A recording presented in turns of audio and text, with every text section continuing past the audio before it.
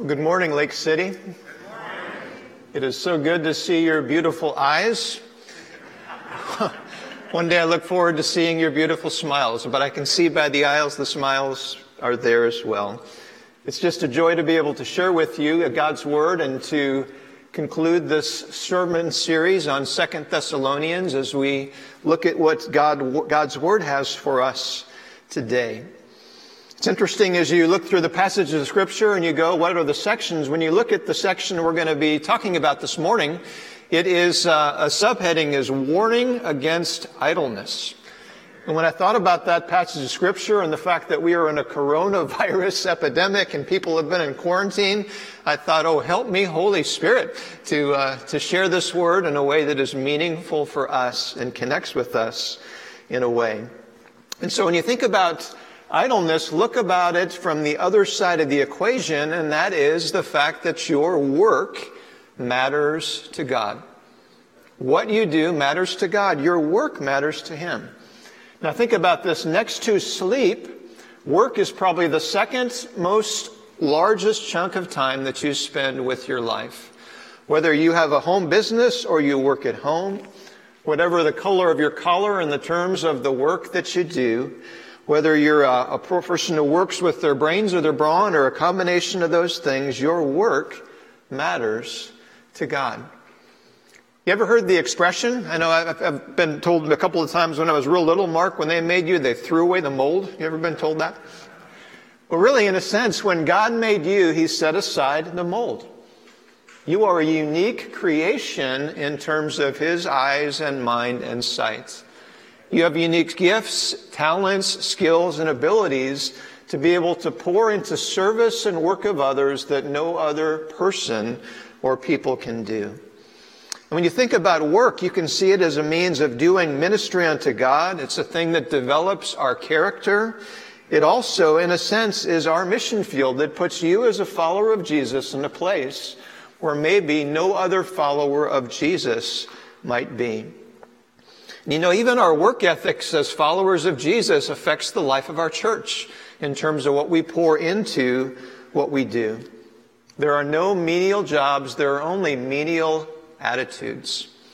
So with those things in mind of thinking about how our work matters to God, let's take a look at our text for this morning, 2 Thessalonians 3, verses 6 through 17. And these are the words of our Lord. Now we command you, brothers, in the name of our Lord Jesus Christ, that you keep away from any brother who is walking in idleness and not in accord with the tradition that you received from us. For you yourselves know how you ought to imitate us, because we were not idle when we were with you, nor did we eat anyone's bread without paying for it. But with toil and labor we worked night and day that we might not be a burden to any one of you. It was not because that we did not have the rights, but to give you in ourselves an example to imitate.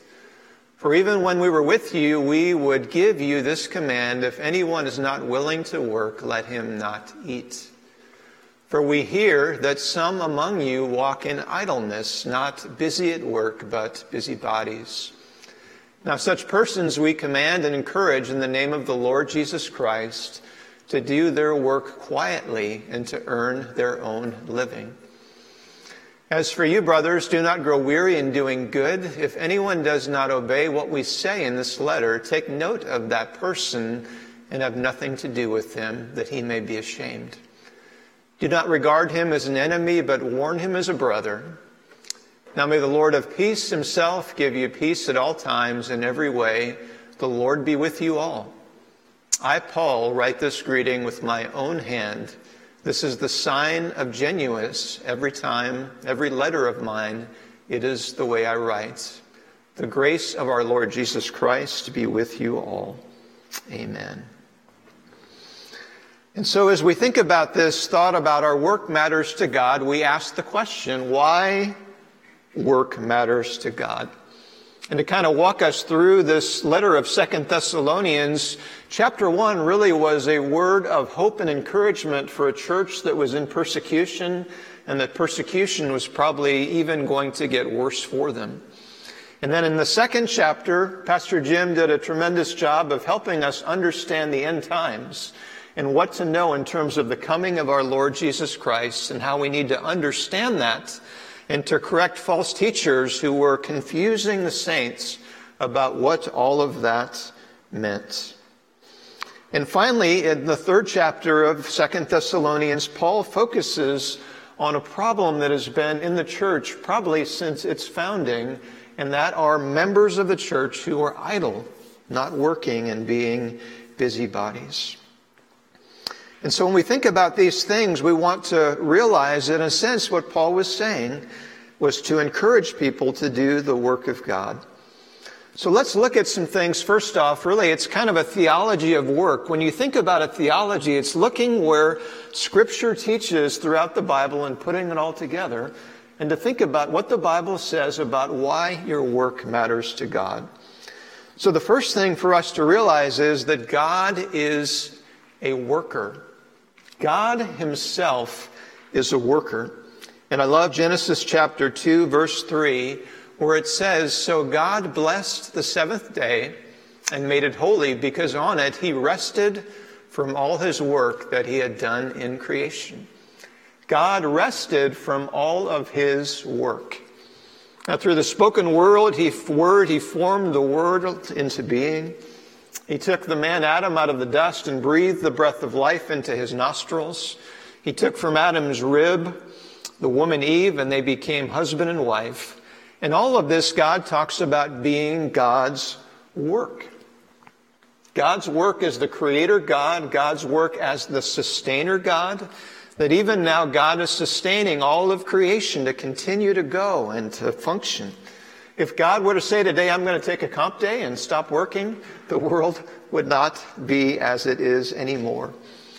God is also a worker in terms of his providence of ordering all of the things together so all things work well. And when you think about the fact that you were created in God's image, a part of your operating system inside of you is the operating system of a worker as well. As God is a worker, so are you as a part of your image. And this is something that is really amazing, that God gave these instructions before the fall in terms of what Adam and Eve were to do. They were to be fruitful and multiply the earth, and they were to tend and to work in the garden. So even before the fall, what were the instructions? Have babies and go to work in the garden. That's the command that God gave. Although after the fall there was a curse to work, and by the sweat of our brow, we're still to redeem work as a gift that God has given to us. So we also see that Jesus is a worker as well.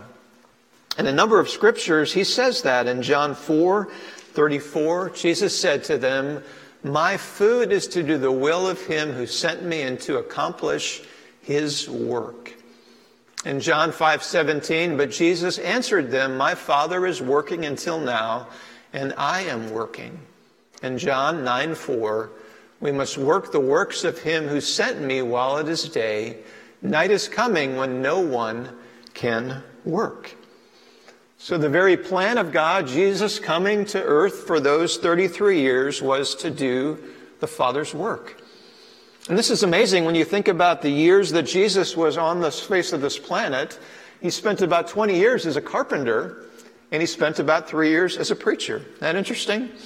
More time as a carpenter than as a preacher, to be an example and a model to us as one who works and one who does the work of salvation and the work of redemption in our lives.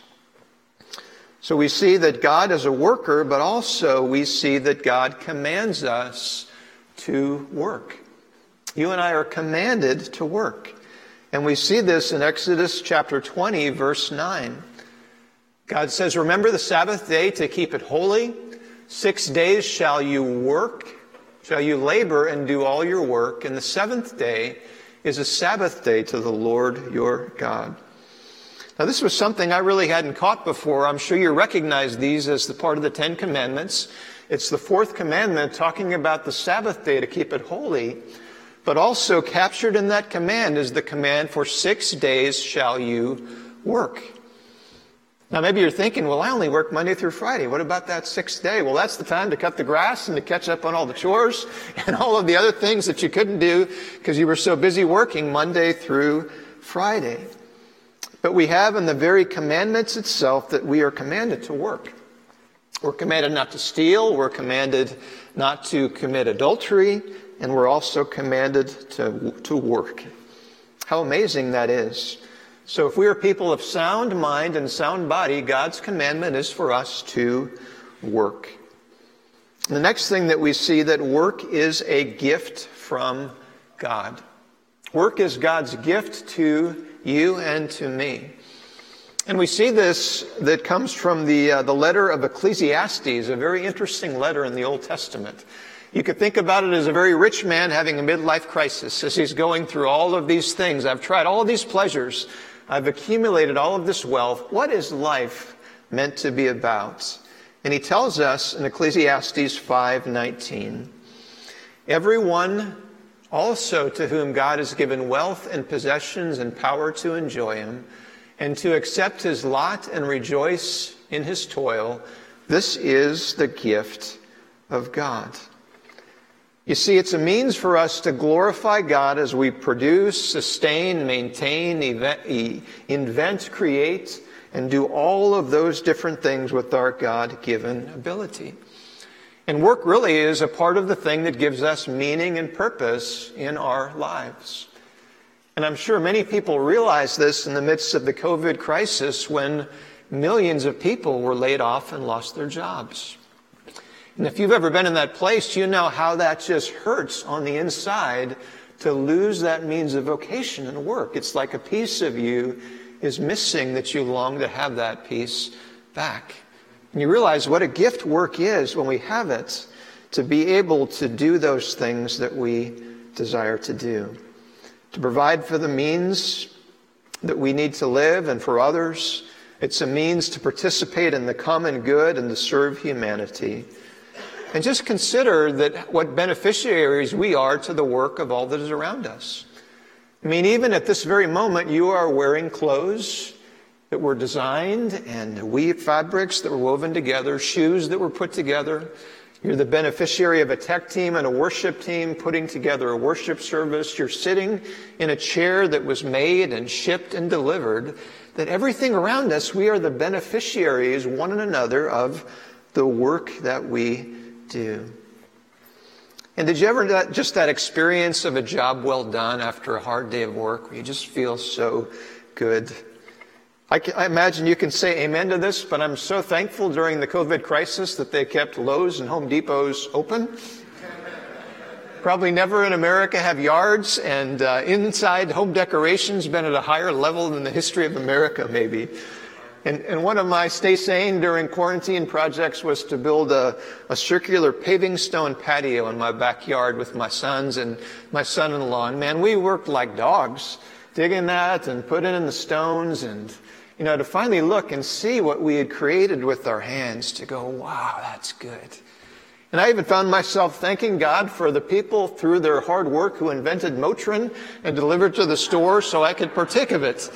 And say, thank God for folks who do this hard work day in and day out to make beautiful things and to construct and to build. When I think about that purpose and meaning of life, and I think about just the sad pictures of some of the riots and things that are going on, and I wonder if you look at the reasons in the people's lives in terms of the riots, I wonder if idleness is one of those components. That they don't have meaningful work and meaningful labor to pour their lives into. So really, that's just to give you a backdrop of why work is so important and why work matters to God and why work is a gift of God. And I think if we didn't understand those things, you might read the words of Paul and to say, man, why was he so worked up about this whole thing about idleness? It's because of all this truth that was there. So the question for us is, what do you do with believers who are stuck in idle? And you see, a person, when they come to faith, they are a product of their culture, and they bring those components of their culture to their faith, sometimes for strength and sometimes are liabilities. And the church in Thessalonica came from a Greek culture. And it was interesting, the perspective of the Greek culture in Thessalonica was that work was demeaning. That if you were a title of a free man, that the people who were doing work in those times were the slaves. And I was amazed when I looked at 25% to 1/3 of the population in ancient Greece during that time were slaves, and they did the work. And the freedmen were to pursue philosophy and art and all of these things. And Homer, and I'm not talking about Bart's dad, I'm talking about the Greek philosopher Homer. He said this. He said he believed the gods created work because they hated men. How does that fire you up to go to work each and every day? Along with the culture from the Greeks that may have made people idle was also the Jewish perspective that the highest calling was to study the Torah or the law of God. And the second string was to have a job or to work. And then the third component very likely was this bad theology about the end times, thinking, well, why bother? You know, it's all happening, so why should I go to work? I'm just going to sit on my pajamas on my roof and wait for God to return. And so all of these things were probably affecting the church in a negative way, and some of the people, in a sense, were not working. But we can also see this in our own culture sometimes as well, that our worldview influences our work view. So I'm going to give you a test on some bumper stickers to see how you know them that talk about work, okay? I owe, and you fill in the bumper sticker for me, okay? I owe, it's off. All right, perfect. I'd rather be. Yeah, fill in your text. You know, whatever you would rather be. Thank God it's Friday. Yeah, not thank God it's Thursday or Wednesday. Thank God it's Friday. So all of this bumper sticker philosophy, what is that telling us? That I just put up with Monday through Friday so I can really live large when it comes to Saturday and Sunday. And that can affect our perspective on work and what work is all about. Here's a great bumper sticker as well. Work fascinates me. I could just watch it all day. And then there was a want ad in a Gloucester paper in England, and it was an employment service that was looking to hire people to do cleaning services. And they wanted to put in the ad, must be very reliable and hardworking. And the bureaucrat of the newspaper said, we can't do that because we might be sued for discriminating against unreliable people. Whoa! So those things maybe sometimes affect our work ethic and what work matters to God and our role and responsibility in it.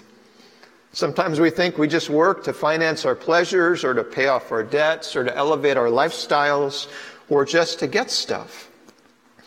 But what Paul is talking about, and he uses the word 3 times here, is this word idle. And it's a fascinating word. You only see it here in 2 Thessalonians. And what it really means is a person who is walking out of step. It's almost like you have a formation of soldiers walking in lockstep, and then there's one who's totally out of step. Or it's used as an apprentice who doesn't show up to work. And so what they had in the church, they had the saints of sloth who were refusing to work, and they were sponging off the rest of the church. And it's interesting when God commands us about certain temptations and things that we ought to pay attention to them, because we can be liable to give into those temptations sometimes. A couple of proverbs that talk about laziness. Proverbs 13:4, the soul of the sluggard craves and gets nothing, while the soul of the diligent is richly supplied. Proverbs 24, the sluggard does not plow in autumn. He will seek at harvest and have nothing. In Proverbs 26:14 and 15, as a door turns on its hinges, so does a sluggard on his bed. The sluggard buries his hands in the dish, and it wears him out to bring it back to his mouth. Some folks you want to have on your workforce, aren't they? But it seems to sometimes we want to say that this is a trivial issue, but the Thessalonian church, they had a work ethic problem. So what were the instructions that Paul gave to this church in terms of what they were to do? The first thing they were to do was to step away from those who refuse to work. He says, remove yourself from those that are idle and have nothing to do with them. And you see what Paul is asking the church to do, and he's doing it in no uncertain terms. He's saying, I command you in the name of the Lord Jesus Christ. This is a heavy command as a commander to his church, that you need to do this. For those that will not work, remove yourself from them. And Paul identified this problem in the church of Thessalonica because he talked about when he was with them, he exhorted them to work. And then in 1 Thessalonians, he talked about their importance to work. And now in 2 Thessalonians, he focuses almost a whole chapter on this challenge within the church.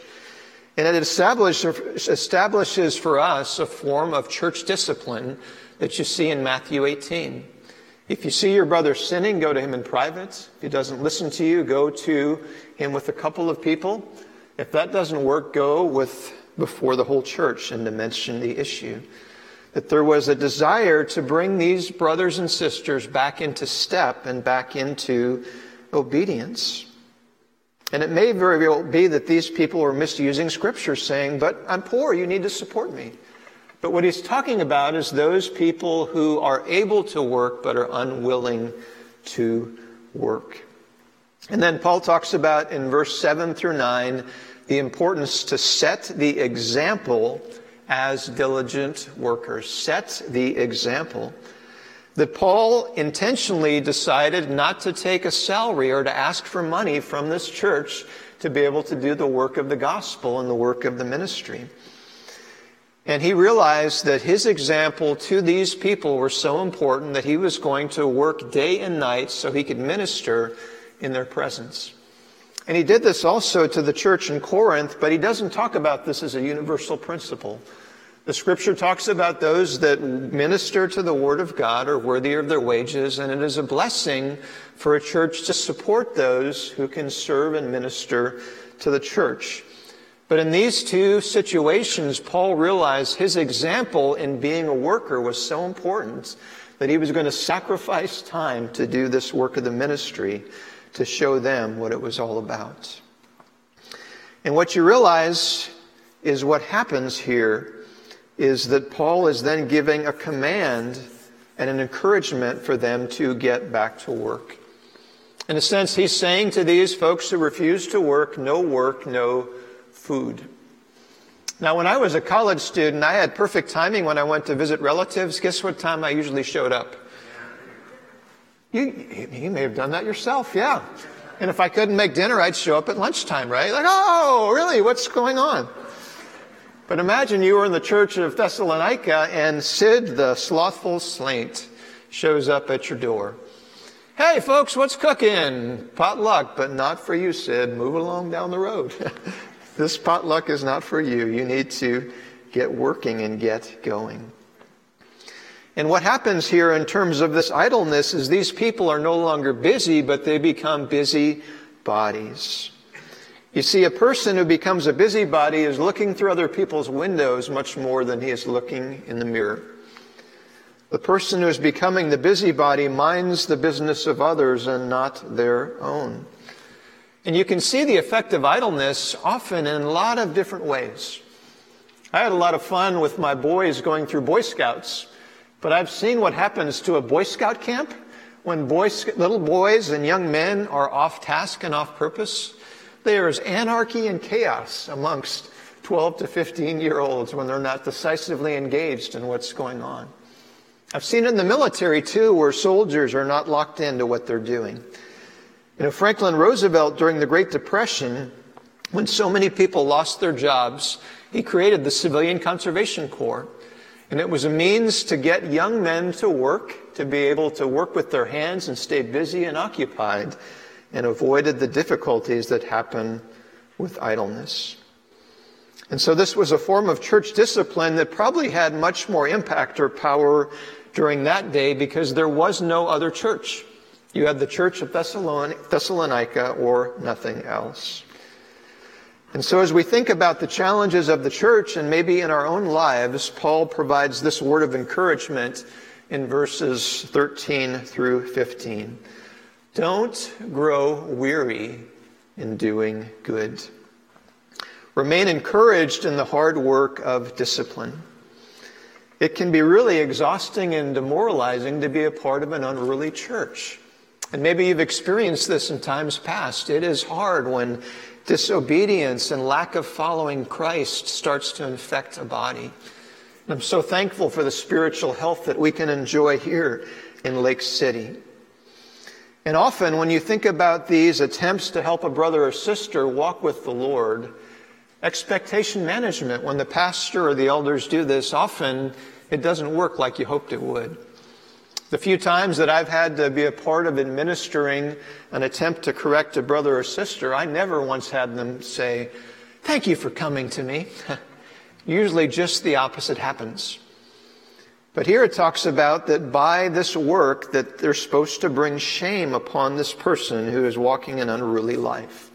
Now, he's not talking about the church shaming that person, but he's talking about by these acts of correction for the Holy Spirit to convict their hearts, so the Spirit corrects their hearts to want to walk in a manner of obedience.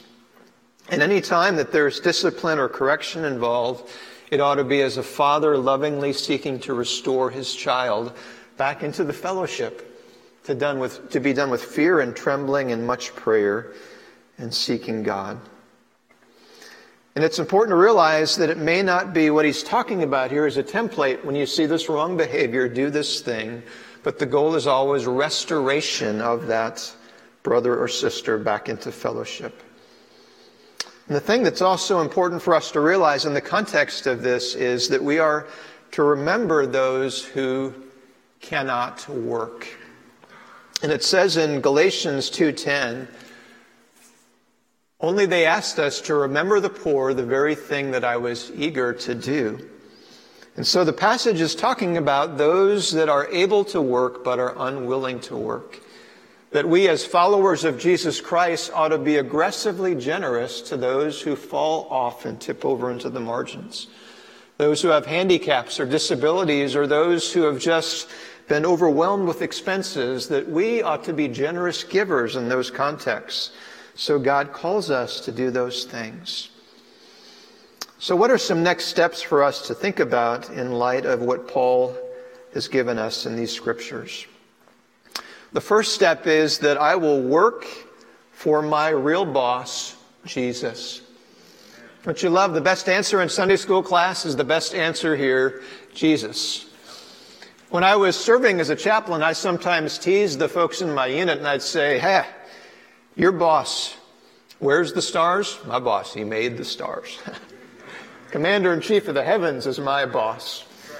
And you know what? You don't have to be a chaplain to be able to say that. All you have to do is, I'm a follower of Jesus Christ, and Jesus is my boss. That whatever I do in terms of my work, it is a means of my expression of love to Him by what I do as an offering of worship to Him. Colossians 3:22 says it wonderfully. "Whatever you do, do your work heartily as to the Lord rather than for men, knowing that from the Lord you will receive the reward of the inheritance. It is the Lord Christ whom you serve. Do your work to the Lord." So Jesus is your boss. And then the next step is I will set the example as God's worker. I will set the example. So as followers of Jesus Christ, our goal at work is not just to do enough to keep us from getting fired. But our goal as a worker, that we ought to be the ones that are setting the standard in terms of our conscientiousness, in terms of our commitment to the task, in terms of our integrity and the thing that we bring, in terms of what we do. It's kind of amazing that you've got a furniture store that actually has the title Lazy Boy. And it does pretty good business. Matter of fact, I have a couple in my house, Lazy Boy chairs. And the goal is not to become what I sit in. And so what you don't want is a reputation in your workplace to be a lazy boy or a lazy girl, but to do your work as unto the Lord. And really, I once had a preaching professor who said that your Your life is the greatest sermon that you'll ever preach, so preach it, brother. And the way that we preach well our lives is by how we conduct our work and our labor.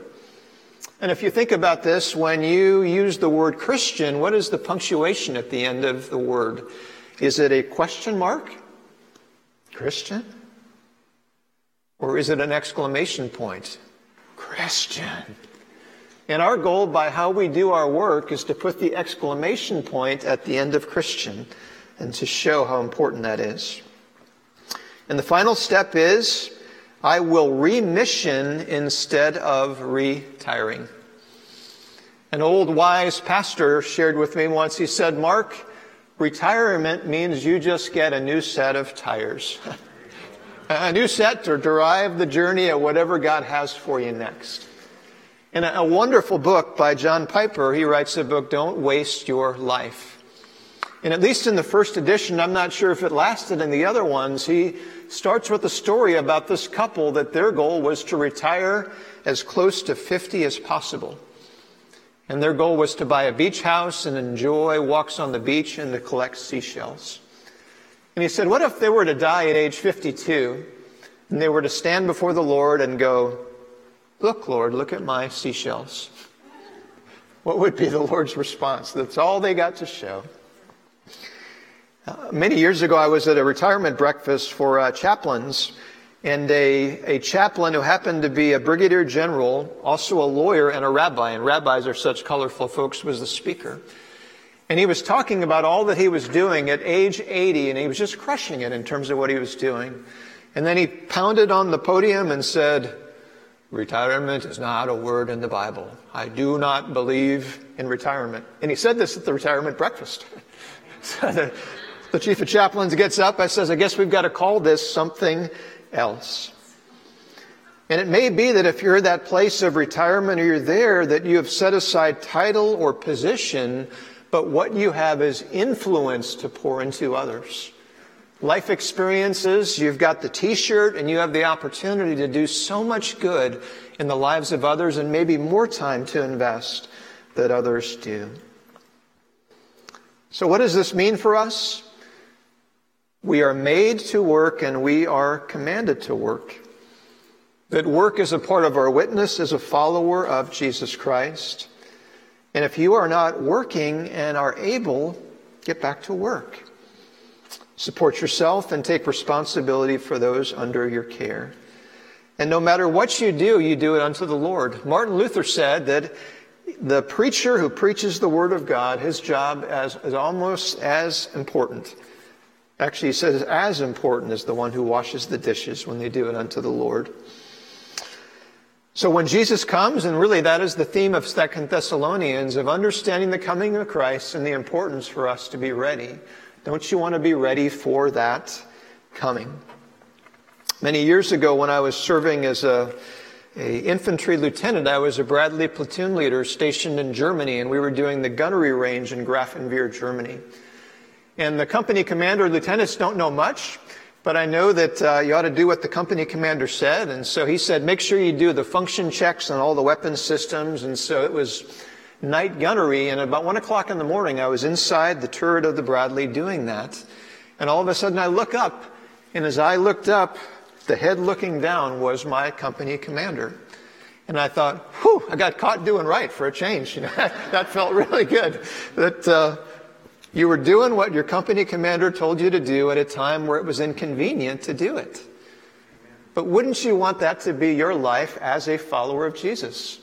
That whenever Jesus comes, and by the way, he says it's going to be a surprise, that he looks down and comes on down, and you look up and you're doing exactly what he wanted you and called you to do. So brothers and sisters, let's get caught doing right by Jesus. Your work matters to God. Let's pray.